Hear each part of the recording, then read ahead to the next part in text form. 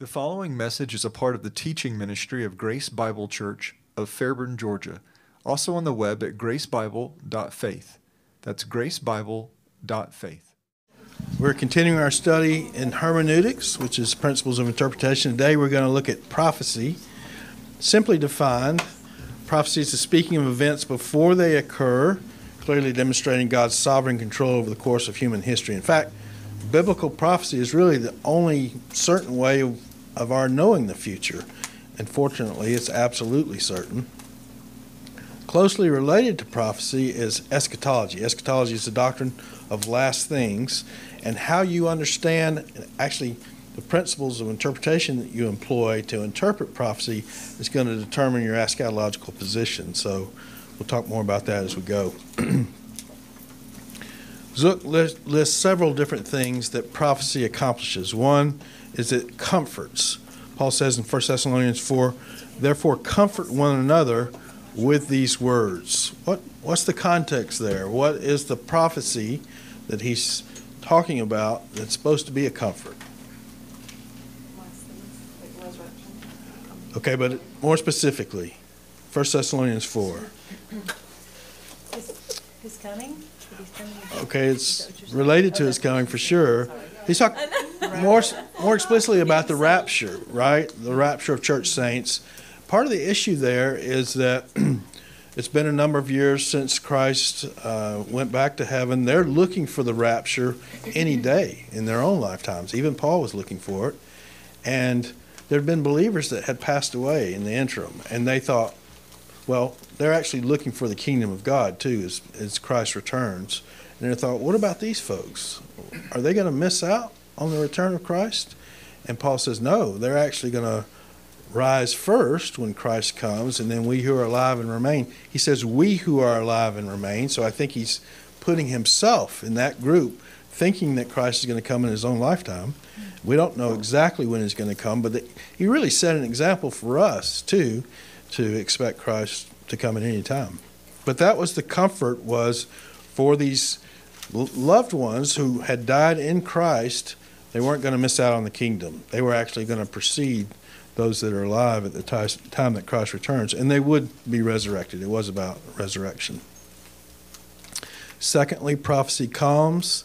I suppose every generation thinks this, but we're living in some very unusual and tumultuous times right now, and yet we know the future, right? Not in detail. We don't know a lot of things about the future, but we know what the Word of God tells us about the future, and it's the most important thing that we could know about the future, about where things in this life are headed. So in spite of the turmoil in which we live, we have great hope because God has already revealed the future to us. Think about if we didn't have that, what a difference that would make in our own walk with the Lord each day. Prophecy also converts. I'm going to read, these are a little bit long passages, but they're really good passages. And listen to how many times Peter makes reference to the prophets, and listen to what the result was in both of these messages. You can follow along in your own Bibles if you want to. This is Acts chapter 3, beginning in verse 12. This is right after he had healed the man who was lame from birth. Men of Israel, why do you marvel at this, or why do you gaze at us as if by our own power or piety we made him walk?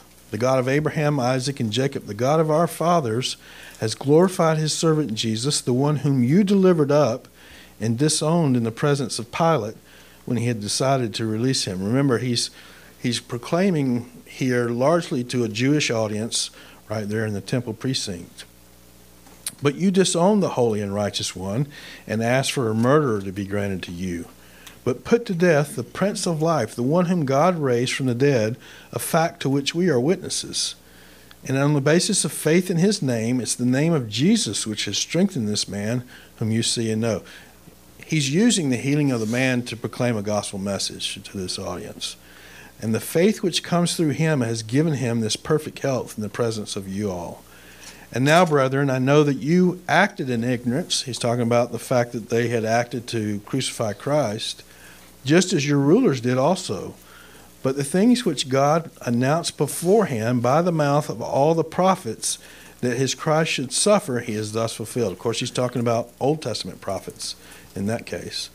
Repent, therefore, and return, that your sins may be wiped away, in order that times of refreshing may come from the presence of the Lord, and that he may send Jesus, the Christ appointed for you, whom heaven must receive until the period of restoration of all things, about which God spoke by the mouth of his holy prophets from ancient time. Even there, you can hear that Peter is expecting Christ to come back. He's calling on the people to repent in light of his coming return, and he's pointing back to the holy prophets to vindicate the fact that Christ did have to suffer and die. Moses said, "The Lord God shall raise up for you a prophet like me from your brethren, to whom you shall give heed in everything he says to you. And it shall be that every soul that does not heed that prophet shall be utterly destroyed from among the people. And likewise, all the prophets have spoken from Samuel and his successors onward, also announced these days. It is you who are the sons of the prophets, and of the covenant which God made with your fathers, saying to Abraham, and in your seed all the families of the earth shall be blessed. For you first God raised up his servant and sent him to you to bless you by turning every one of you from your wicked ways." So that was the bulk of his message. And then we read in the next chapter, in Acts chapter 4, verse 4, many of those who had heard the message believed, and the number of the men came to be about 5,000. So that's just one example of a prophetic kind of proclamation that converted people. Here's another one from Acts 17, where Paul is in Athens on Mars Hill, beginning in verse 22. Paul stood in the midst of the Areopagus and said, "Men of Athens, I observe that you're very religious in all respects. For while I was passing through and examining the objects of your worship, I also found an altar with this inscription, 'To an unknown God.'" So Athens, of course, was a city full of idolatry. They had all kinds of temples and gods. And just in case they missed one, they made one to an unknown God. And Paul uses that as a launching point to proclaim his God, who was unknown to them, and again proclaim the gospel. "What therefore you worship in ignorance, this I proclaim to you.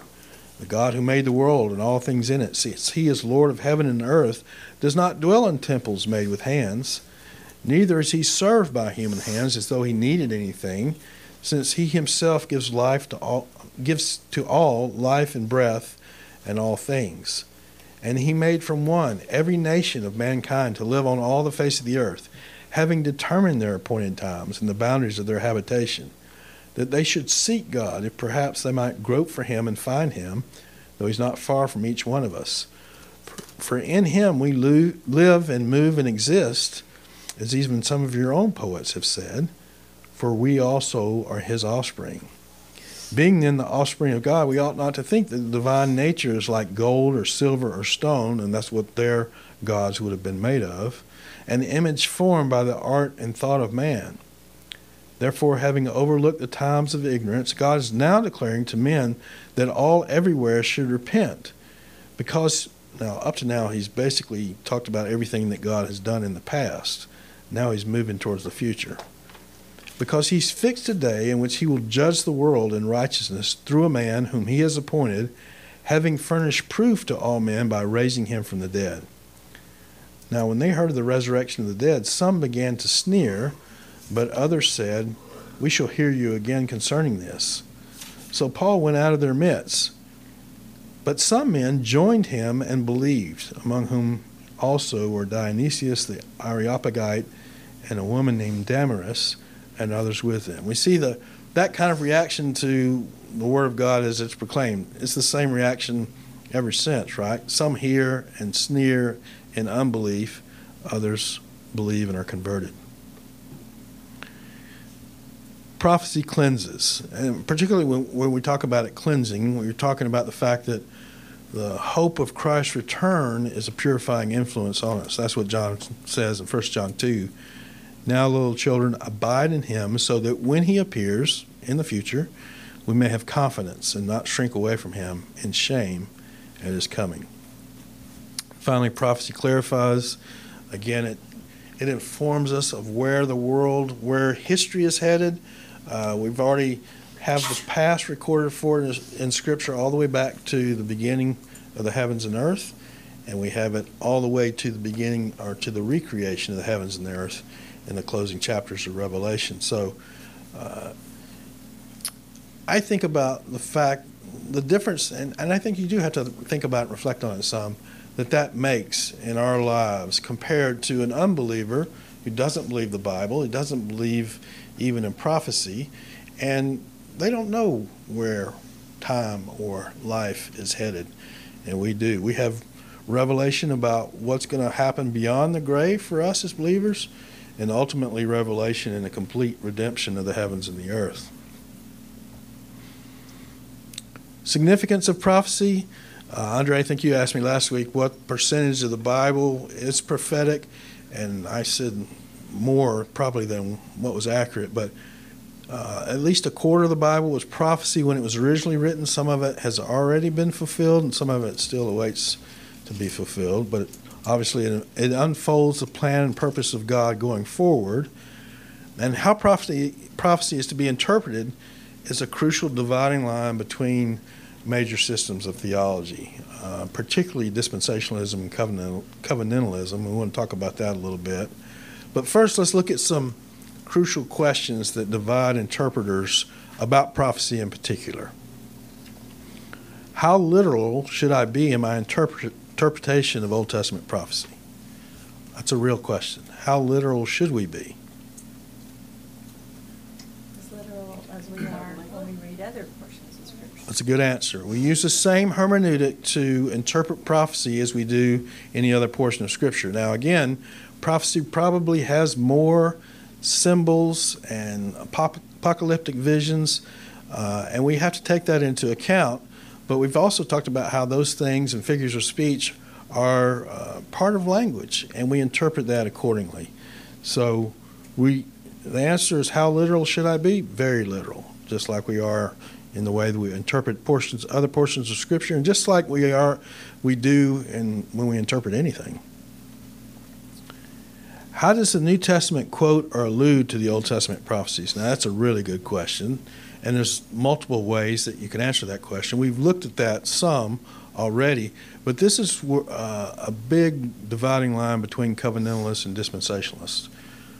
Covenantalists would say, well, look at the way the New Testament writers talk about the fulfillment of Old Testament prophecy. It's not literal. It's something less than literal, or it's something that we have to have New Testament revelation to understand what those Old Testament prophets were saying. And I wouldn't agree with that approach. I think that the Old Testament prophets could be understood in their original context, maybe not to the fullest detail that we have now at this point in time, but I think you have to interpret those Old Testament prophecies in their own context first, and then see how the New Testament writer is using them.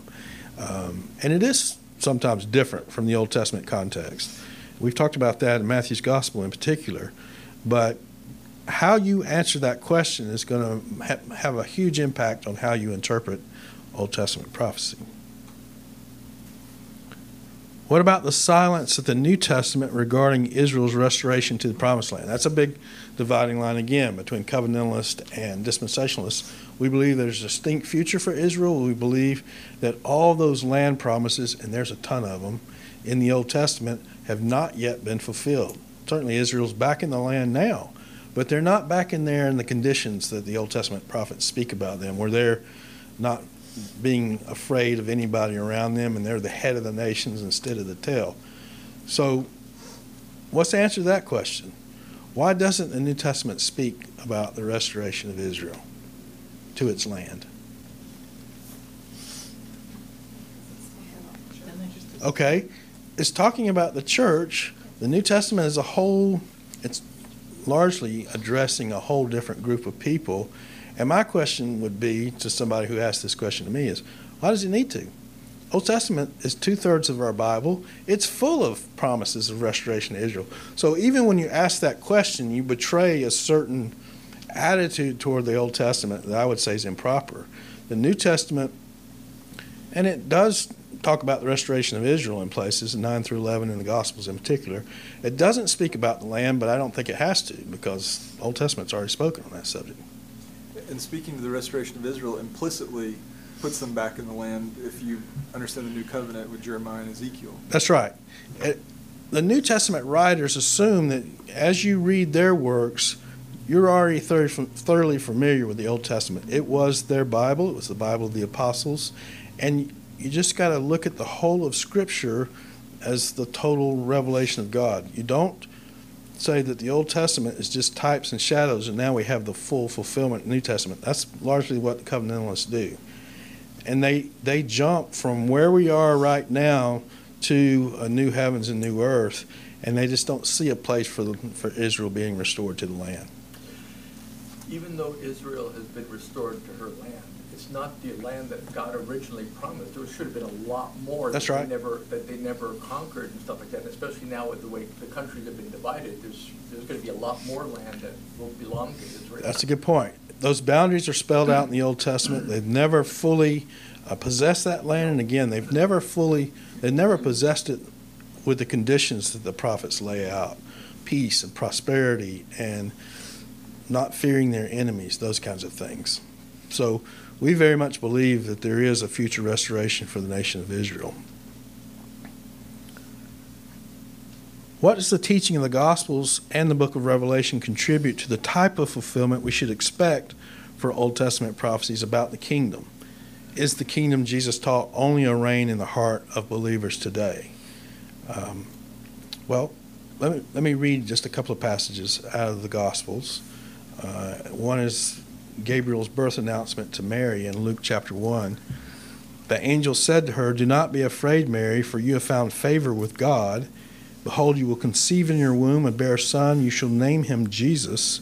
He'll be great and be called the Son of the Most High, and the Lord God will give him the throne of his father David." Well, obviously, Mary and others of that day would have understood the throne of his father David as being an earthly throne over the nation of Israel, just like it was throughout the Old Testament. He will reign over the house of Jacob, and his kingdom will have no end. In another instance, in Matthew chapter 19, Jesus is responding to a question about, "What about us, Lord? We've left everything to follow you." And he says to them, "Truly I say to you, that you who have followed me, in the regeneration, when the Son of Man will sit on his glorious throne," again, that's the throne of David on the earth, "you shall also sit upon 12 thrones, judging the 12 tribes of Israel." So Christ obviously anticipated a future kingdom, I would argue, on the earth. I guess the covenantalists, well, we'll talk about that more in a little bit. Some of them would say the kingdom of God is in heaven, and others would agree that it's on the earth, but it's actually happening right now through the church. Revelation chapter 5, this is the 24 elders singing, and they sang a new song saying, "Worthy art thou to take the book and to break its seals, for thou wast slain and didst purchase for God with thy blood men from every tribe and tongue and people and nation, and thou hast made them to be a kingdom and priests to our God, and they will reign upon the earth." So it's not talking about a reign in heaven, it's talking about on the earth. And of course, the passage that the classic passage on the reign of Christ is in Revelation chapter 20. We're going to look at the way that different systems understand this passage, but let me read it first. Revelation 20, beginning in verse 4, down through verse 10. Oh, I'm sorry, I don't think I have it all the way through 10, but the whole context is Revelation 21 through 10, and it's clearly on the earth, right? Because in 19, he's already returned to the earth. Satan has been bound so he can no longer deceive the nations, which is on the earth, and now these thrones are going to be set up so that believers can rule with Christ again on the earth. Revelation 20, beginning in verse 4, "I saw thrones, and they sat upon them." If you go back in the preceding context, the they are the armies that come back with Christ at his return. I believe that's church saints. That's believers that have already been resurrected and been with Christ in heaven through the tribulation period. "And judgment was given to them.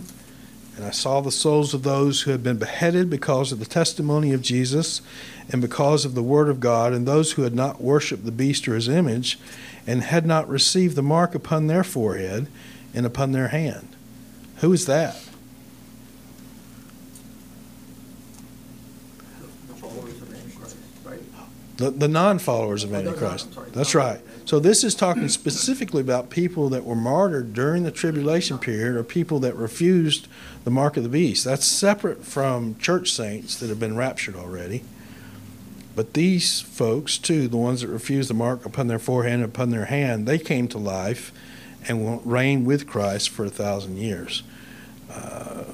Covenantalists and amillennials in particular want to say that the 1,000 years is not to be understood literally there. They have to say that, right? Because if they're going to say that the millennium is now, it's been well over 1,000 years since Christ came the first time. There's no reason not to take the 1,000 years literally, just like all the other numbers in Revelation. All right, so let's look at the different systems, and there's basically three, of how people understand the millennium as it's described in that passage that we just read, Revelation chapter 20. They all start with the cross as a reference point, and they all have to do with,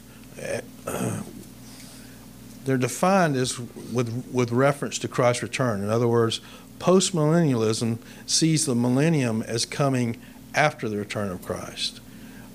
Amillennialism says basically there's, I don't know if I said that, yeah. The return of Christ comes after the millennium is what I meant to say. So it has to do with his return in relation to the millennium. So they would say, let's just go ahead and show it, that through the spread of the gospel right now, the world is being Christianized. It ultimately will be thoroughly Christian, and then Christ comes. Now, you would think, who would believe that? I mean, especially at the point in history that we live now, we've had 2 world wars recently, in the 20th century. How in the world is the world being Christianized by the gospel? And for a long time after the Second World War, postmillennialism kind of went out of favor, but it has made a comeback. There are people that still believe this and embrace it and proclaim it. I think it's a very hard case to make.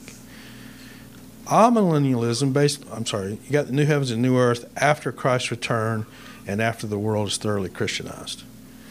The other really strong argument against this, you have to completely change the way that the book of Revelation flows, because clearly Christ comes back in chapter 19 and then he rules and reigns on the earth in chapter 20. They say that you start over in chapter 20. It's looking at the same period of time, and then you got to go back and start over. What do they say happens at the second coming, between that and the new heavens and the new earth? Not much. He comes back, and then the new heavens and new earth. There's things that they can't explain. For example, Satan's released at the end of the 1,000 years. They don't really have an answer for that, but there's no land promise or no distinction between the church and Israel. He basically comes back. I think they would see a judgment, the great white throne judgment of all people, and then new heavens, new earth. And to be fair, I'm giving you my understanding of what amills and postmills teach, and I've read about that. I try to be as fair as I can in that, as there's no substitute for reading one of their own works, and that way you can get a full explanation. Obviously not able to do it to that detail here, but I would encourage you to do that sometime. There's a guy named, I think it's Anthony Hoekema, that wrote a book called The Bible in the Future, and he does what I'm doing. He goes through the different systems of millennial understanding, but he takes the amillennial view and he gives an explanation as to why. Lorraine Baitner is a very famous postmillennial guy.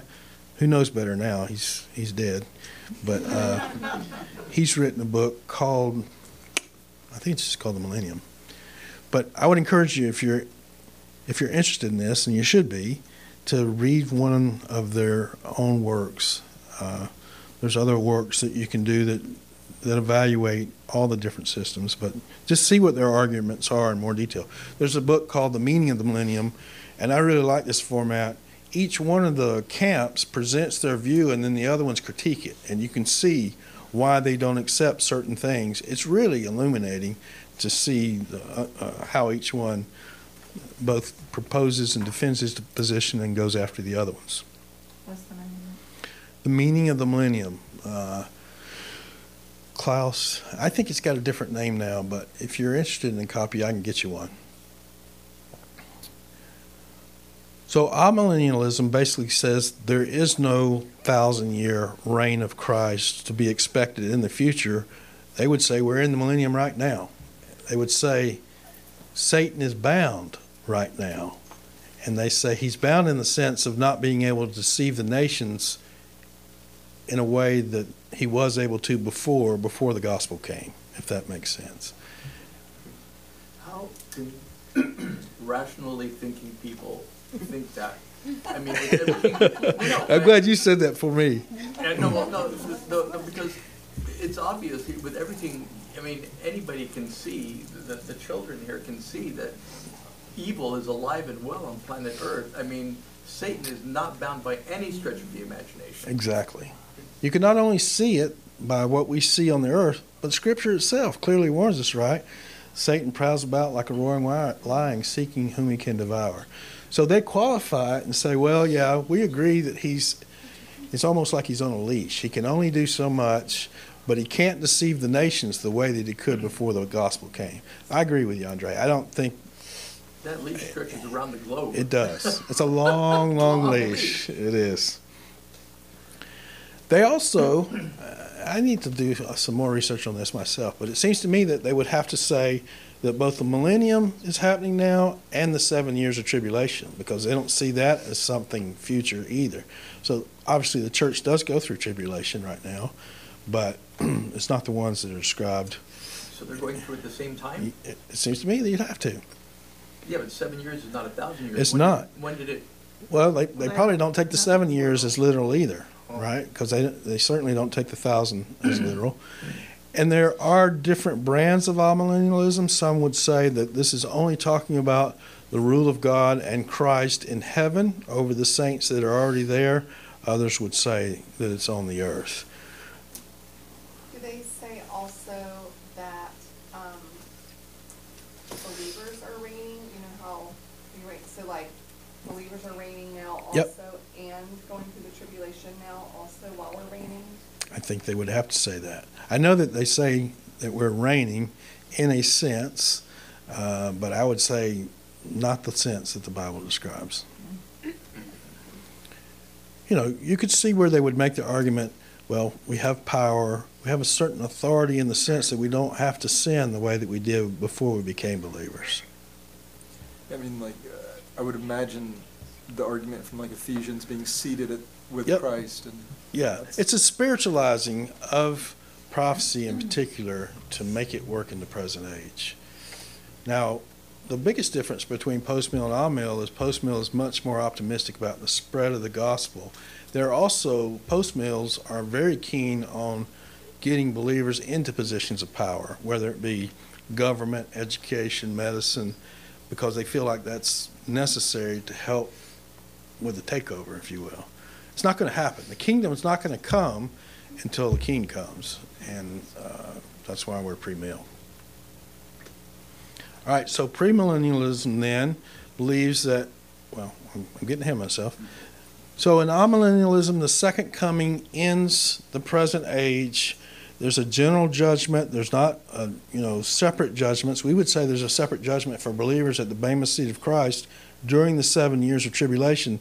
They would put all the judgments at the end, and then new heavens, new earth.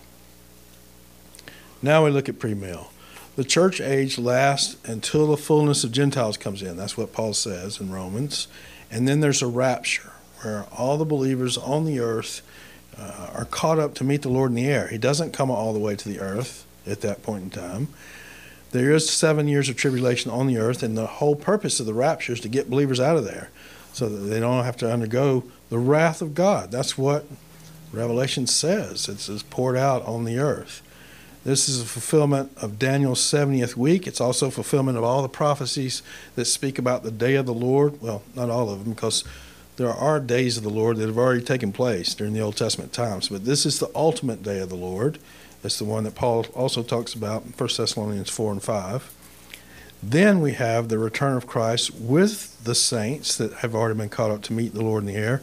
We have another resurrection of Old Testament saints that takes place at this time, along with the tribulation saints. And then we believe in a 1,000-year reign of Christ on this present earth, Israel restored back to the land, and all those Old Testament prophecies that weren't fulfilled at Christ's first coming are fulfilled during this 1,000-year period. Again, I think John, as he writes Revelation, he refers back to the Old Testament an awful lot, but he assumes that you're familiar with all this, and I would argue he's assuming that you're taking the prophecies literally that speak about Israel's restoration. Just about every one of the latter prophets speak about the restoration of Israel. They speak about her sin and her punishment by God on the one hand, but her ultimate restoration. The 1,000-year reign of Christ on the present earth, doesn't God fix the earth a little bit? He does. Because a lot of stuff goes on during the tribulation. That's right. Damage, a lot of Yep. destruction. There's a lot of cleanup that has to be done after the tribulation, and there's just topographical changes beside that, and the prophets speak about those things. It's a good point. So the church age is like when the last Gentile, like is saved. Then the rapture is when the 7 seals are broken, or is that the 7-year tribulation? That's the 7-year tribulation. So what then is the rapture? Is that just when all those people that are saved they go to heaven? So it's a good question. That is what happens at the rapture, and that's what we believe. The rapture and the day of the Lord are both imminent. That means that no other event has to happen before those events happen. And the rapture actually kicks off the day of the Lord. So all the believers are taken out. There's a sense in which the indwelling spirit in the church worldwide is taken out, its restraining influence. The Antichrist is revealed, and that's when the tribulation period starts. So both the rapture and the day of the Lord, as it's described in the book of Revelation, occur what I have labeled rapture there. Yes, they're imminent, but don't certain things still have to happen prior to that? Doesn't there have to be an Antichrist who actually is revealed? I mean, many have been during history. Anybody who's against Christ is an Antichrist, but the Antichrist, doesn't he have to be revealed?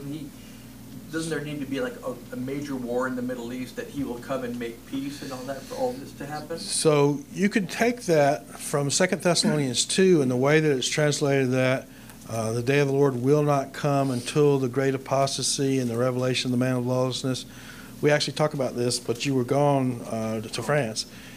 I believe that's a mistranslation there. It's what's called an ellipsis, where you have to supply the verb.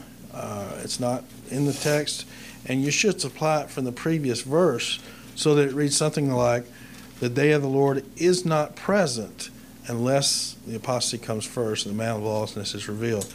I believe both of those things happen within the day of the Lord. So no, I don't think there is something else until that precedes the rapture. And I think that's why Paul was looking for it in his own day. The believers were then. It's what we're looking for too. We don't believe that there is something else that has to occur. We know the temple has to get rebuilt at some point, but I think all that happens after the rapture. I think the rapture is the next thing on God's program.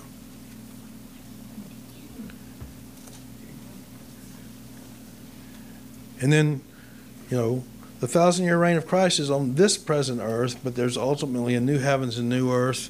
It is a physical creation. We're not going to be floating around in the clouds singing with harps. It'll be a new heavens and a new earth. And God will dwell among us just like he did with Adam and Eve in the garden. So the curse is gone. It'll be a very different kind of existence from what we know now. But there's also connections with what we know now. Tree of Life shows back up again. The idea that somehow, and this is part of the argument against the millennium too, somehow that the material and the physical is carnal and that the spiritual is superior. Well, God made a material universe in the very beginning, and he's in the process not only of redeeming the souls of men, but also redeeming the creation that he made from the get-go. So some basic differences between these two systems. Covenantal theology is mostly postmillennial and amill. A few are premillennial. They would say that the church didn't begin at Pentecost. It went all the way back basically to the Garden of Eden. And you've got redeemed people and unredeemed people. And the church is all the redeemed of all ages. They would say that Abrahamic, Davidic, and New Covenants are all completely fulfilled, and the church participates in these promised blessings of each one of these covenants by the fact that we're in Christ. In other words, the church is the new Israel. You hear that phrase a lot with them. The problem with it is it doesn't say that anywhere in the Bible. It doesn't say anything like that. Now, you can say we're descendants of Abraham because we're justified by faith just like he was. And he was justified as a Gentile before he was circumcised. So he could be the father of both believing Gentiles and believing Jews. But we're not Israel. And every time you look up the term Israel in the New Testament, I think it occurs 73 times, it's either talking about the individual named Israel in the Old Testament or the descendants, physical descendants of Abraham. There's nowhere where you can equate the church with Israel. And also throughout the Bible, I mean, New and Old Testament, they keep making the separation between Jews and Gentiles. That's right. Jews and Gentiles. So there's definitely, the Jews are going to be part, and even Jesus says, I will be the shepherd of my sheep, and then I will also get these other people that will also be part of our we will all be one flock. So that's right. There is definitely a definite differentiation between the church and Israel. That's right. Paul says in 1 Corinthians 10:31, give no offense either to Jew or Gentile or the church of God. That is the threefold division that exists in humanity today. Now, certainly there were Jews in the church originally, right? It was all Jewish, virtually all, at Pentecost. But over time, it's become predominant. There's Jewish believers today. Over time, though, it's become predominantly Gentile, so that those promises, and I think I got this on the slide here in just a minute, the promises that were made to Israel in the beginning will be fulfilled to Israel. They haven't been transferred to anybody else. In covenantal theology, Old Testament prophecies are spiritualized and seen as fulfilled in the church. You have to spiritualize them to make them fulfilled in the church. We've talked about Ezekiel 40-48 and how it gives such a detailed description of the temple and the fact that the tribes are back in the land with their own land allotments. You got sacrifices there. It all goes back to the original law. You can't say that that's being fulfilled today. They would say that it's either spiritualizing those prophecies to make the church fulfill them, or they would say that the Jewish people lost those promises when they crucified their own Messiah. That's the other explanation. God says he hasn't forsaken Israel, and he won't. Dispensational theology is always premillennial. I don't think there's any exception to that statement. I can't imagine there would be. The church is distinct from the nation of Israel, as we said. They do not inherit Israel's promises. We believe that the Abrahamic, Davidic, and New Covenants have begun to be fulfilled, but they'll only be completely fulfilled when Christ comes back. And the promises made to Israel will be fulfilled to Israel. What is historical premill? So historical premill believes in a literal 1,000-year reign of Christ on the earth. But they also believe that the church goes through the tribulation. So they'd be post-trib. They believe in a rapture, but they believe that it happens at the end of the 7 years. We're caught up to meet the Lord in the air, and then we come right back down to the earth with him. And it's called historical premill because they believe that was the belief of the early church fathers. Historical in that sense. I just don't think a post-trib rapture works because Revelation talks about the fact that this is the wrath of God that's being poured out, and there's no condemnation. We've not been chosen for wrath, but for attaining salvation through the Lord Jesus Christ. So I think there's lots of ways that you can prove that we're going to not be here when that wrath is poured out. I'm with that 100%, but we had a pastor, in fact, one of the two pastors that taught us the fundamentals of the faith. I saw the book out there. He believed that we would go through for some reason, that we would be going through the rapture. And he said, well, look at all the martyrs that we have today. They're being persecuted, they're being martyred. Why shouldn't we be? Yeah. And there'll be people martyred in the tribulation. There'll be people that come to faith in the tribulation, but that's not the church. I think I think it's a different group of people. I never bought into what he thought, but I mean, even a pastor, I mean, one of MacArthur's pastors Yes. thought that way. Yeah. There's others, I mean, I'm pretty sure that John Piper is post-mill. There's other well-known people that would be premillennial but believe that the church is going to go through the tribulation. And again, I'm not diminishing the fact that the church does go through tribulation. There is tremendous persecution, people being killed for their faith all the time, more than we realize. Well, since Jesus. That's right. That's right. But that's not the same thing as, I mean, if you take the tribulation as it's described in the book of Revelation literally at all, you've got to say, well, we're not going through that. Not right now.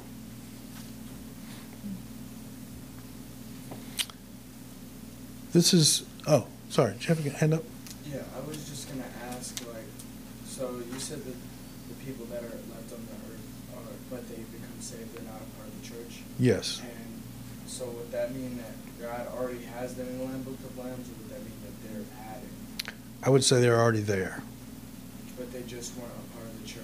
That's right. That's right. Just because, and you had Old Testament saints the same way, right? We believe that the church was born at Pentecost and ends at the rapture. Now, you've got believers back here in the Old Testament time, back during the gospel time, the time of Jesus himself, during the tribulation time.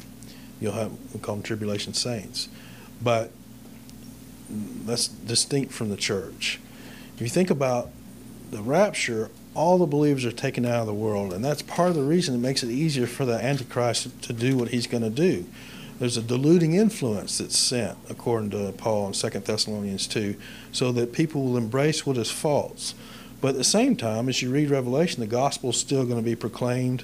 You've got the 144,000 that are sealed as believers, Jewish believers. So you still got God making sure his message is getting out and people believing and embracing it. But you've also got a very hardened group of people that, start off in the tribulation as well. So this guy named John Reisinger, is anybody familiar with the book Abraham's Four Seeds? I thought you might have read it. I tried to go back and find my copy. I couldn't find it. But to me, he makes a really interesting statement that I thought was worth quoting here. He's actually trying to find a mediating position between covenantalism and dispensationalism. And he says, I personally believe the New Testament scriptures make the physical land to be a type of spiritual rest and the Israelite to be a type of a true believer. The problem with that is he gives no support for that statement. He just says it. However, we would not come to that conclusion from anything in the Old Testament scriptures. If all we had was the Old Testament scriptures, it would be very easy to hold the same view of Israel and the land of Palestine as that held by dispensationalism. Well, not only do we not have anything in the Old Testament that would make that assertion, we don't have anything in the New Testament either. And the New Testament doesn't overturn the fact that God chose Israel as a special witness nation and that he will not abandon her. Nowhere in the New Testament is that overturned. Is there any example of an Old Testament promise being fulfilled in the New Testament that is different, like fundamentally different than how the Old Testament would understand it? Do you know what I'm saying? Like, I think so. Even if we're not talking about Israel and what's going to happen with the land, any other promise? Is there one that they could point to say, see, like this one, is different. We are applying the same principle. Yes, Matthew's gospel is full of them. So yes, that's true, but is Matthew? But he's not saying this was a promise being made. Well, he's saying that the word of the Lord might be fulfilled. That's Right. his introductory formula. But that doesn't mean that God was making a promise back there, right? But Is it like I think they're called my son. That's not a promise in the Old Testament that the Old Testament people would read that and say, oh, God's going to do this in the future. They were saying, oh, God did do this. But that's you know what I'm saying? Yes, and that's the way we would operate. But for the covenantalist, he looks at that and says, okay, that's a little different from the Old Testament context, but if the apostles did it, then we must be able to do it too. So they interpret the Old Testament in light of the New. But they can't find for instance, with the land promises, They're very explicit. This is going to happen, this is going to happen, this is going to happen. And so then they say, well, it's going to happen, but it's going to be like this instead. Or they say, we're going to get spiritual rest in the end, and that's what the land represented before. So for them, the land promises just means that we basically get to the new heavens, new earth. Okay, but they don't have like an actual, like, I don't think they have a promise that they could point to say, see, this was fulfilled differently in our work. I think they would just point to those kinds of ways that the New Testament authors use the Old Testament. That's actually our lesson for next week. I know we've talked about it a good bit already. But they would point to that and say, well, see, these guys, they did the same thing that we're doing, so it must be all right. And my point to them is they're under inspiration, and they're only able to do that, make those kind of connections because they're under inspiration. If you can prove to me that you're under inspiration, which I don't think most of them would even claim, I'll accept what you say. Otherwise, you're going to have to show me from the text of Scripture why you believe that's true. And that's what bugs me about this kind of statement. Show me a text that makes the land a physical type of, spiritual rest, and that the Israelite is a type of a true believer. I don't really understand what he means by that. Is he talking about believing Israelites are a type of future believers in the church? I don't see that anywhere.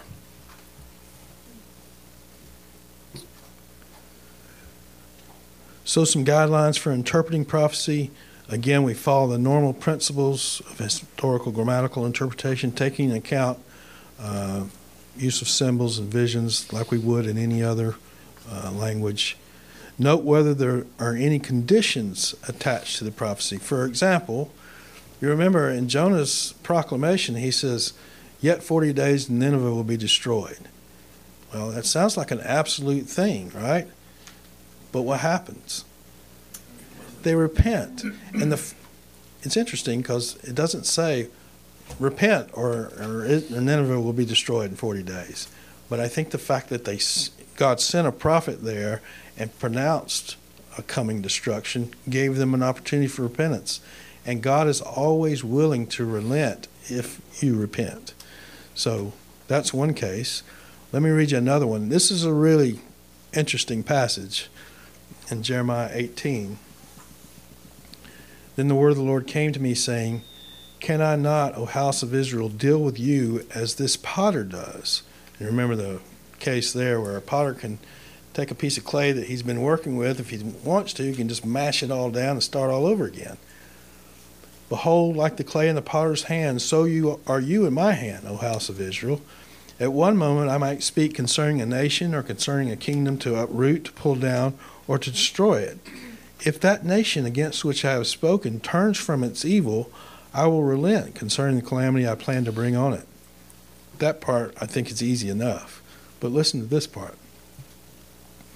At another moment I might speak concerning a nation or concerning a kingdom to build up or to plant it. If it does evil in my sight by not obeying my voice, then I will think better of the good with which I had promised to bless it.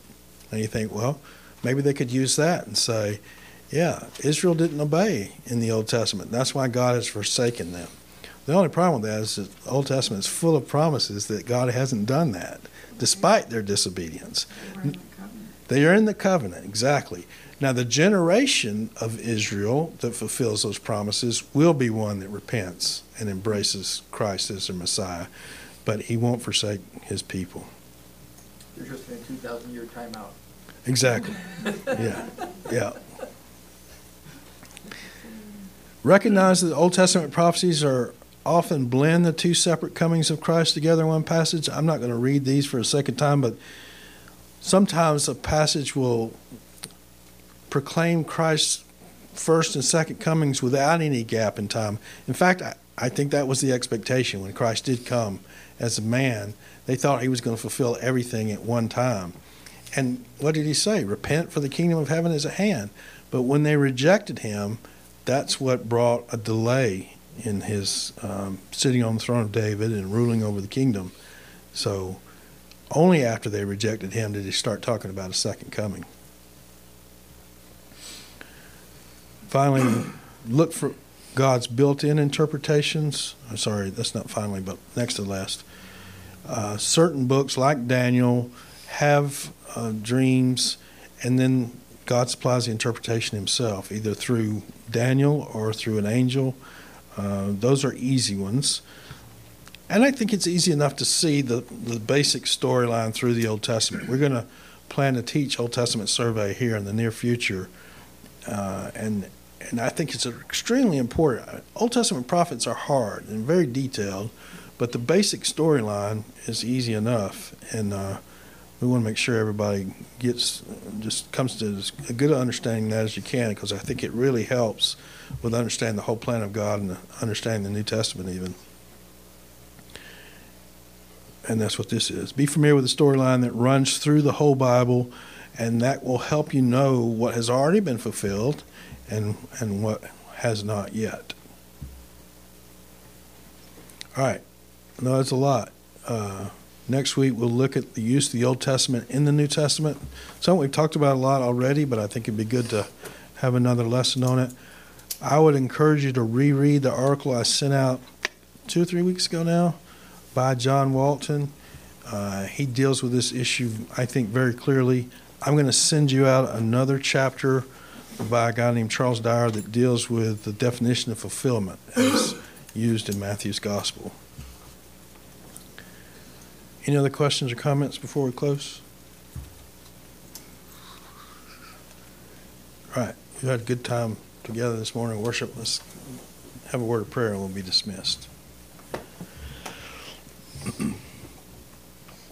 Father, again, we thank you for your word. We thank you that you have told us even the way things will go in the future and the consummation of your program. We thank you that you've told us how things began in the middle, at the very beginning, how we are in the middle of your plan.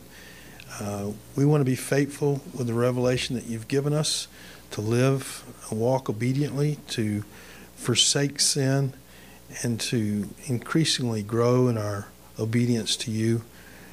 We recognize that we can rejoice even through the difficulties of this life, and we know that there's plenty of them, but we know that you use those for your purpose and sanctify us in that and in your truth.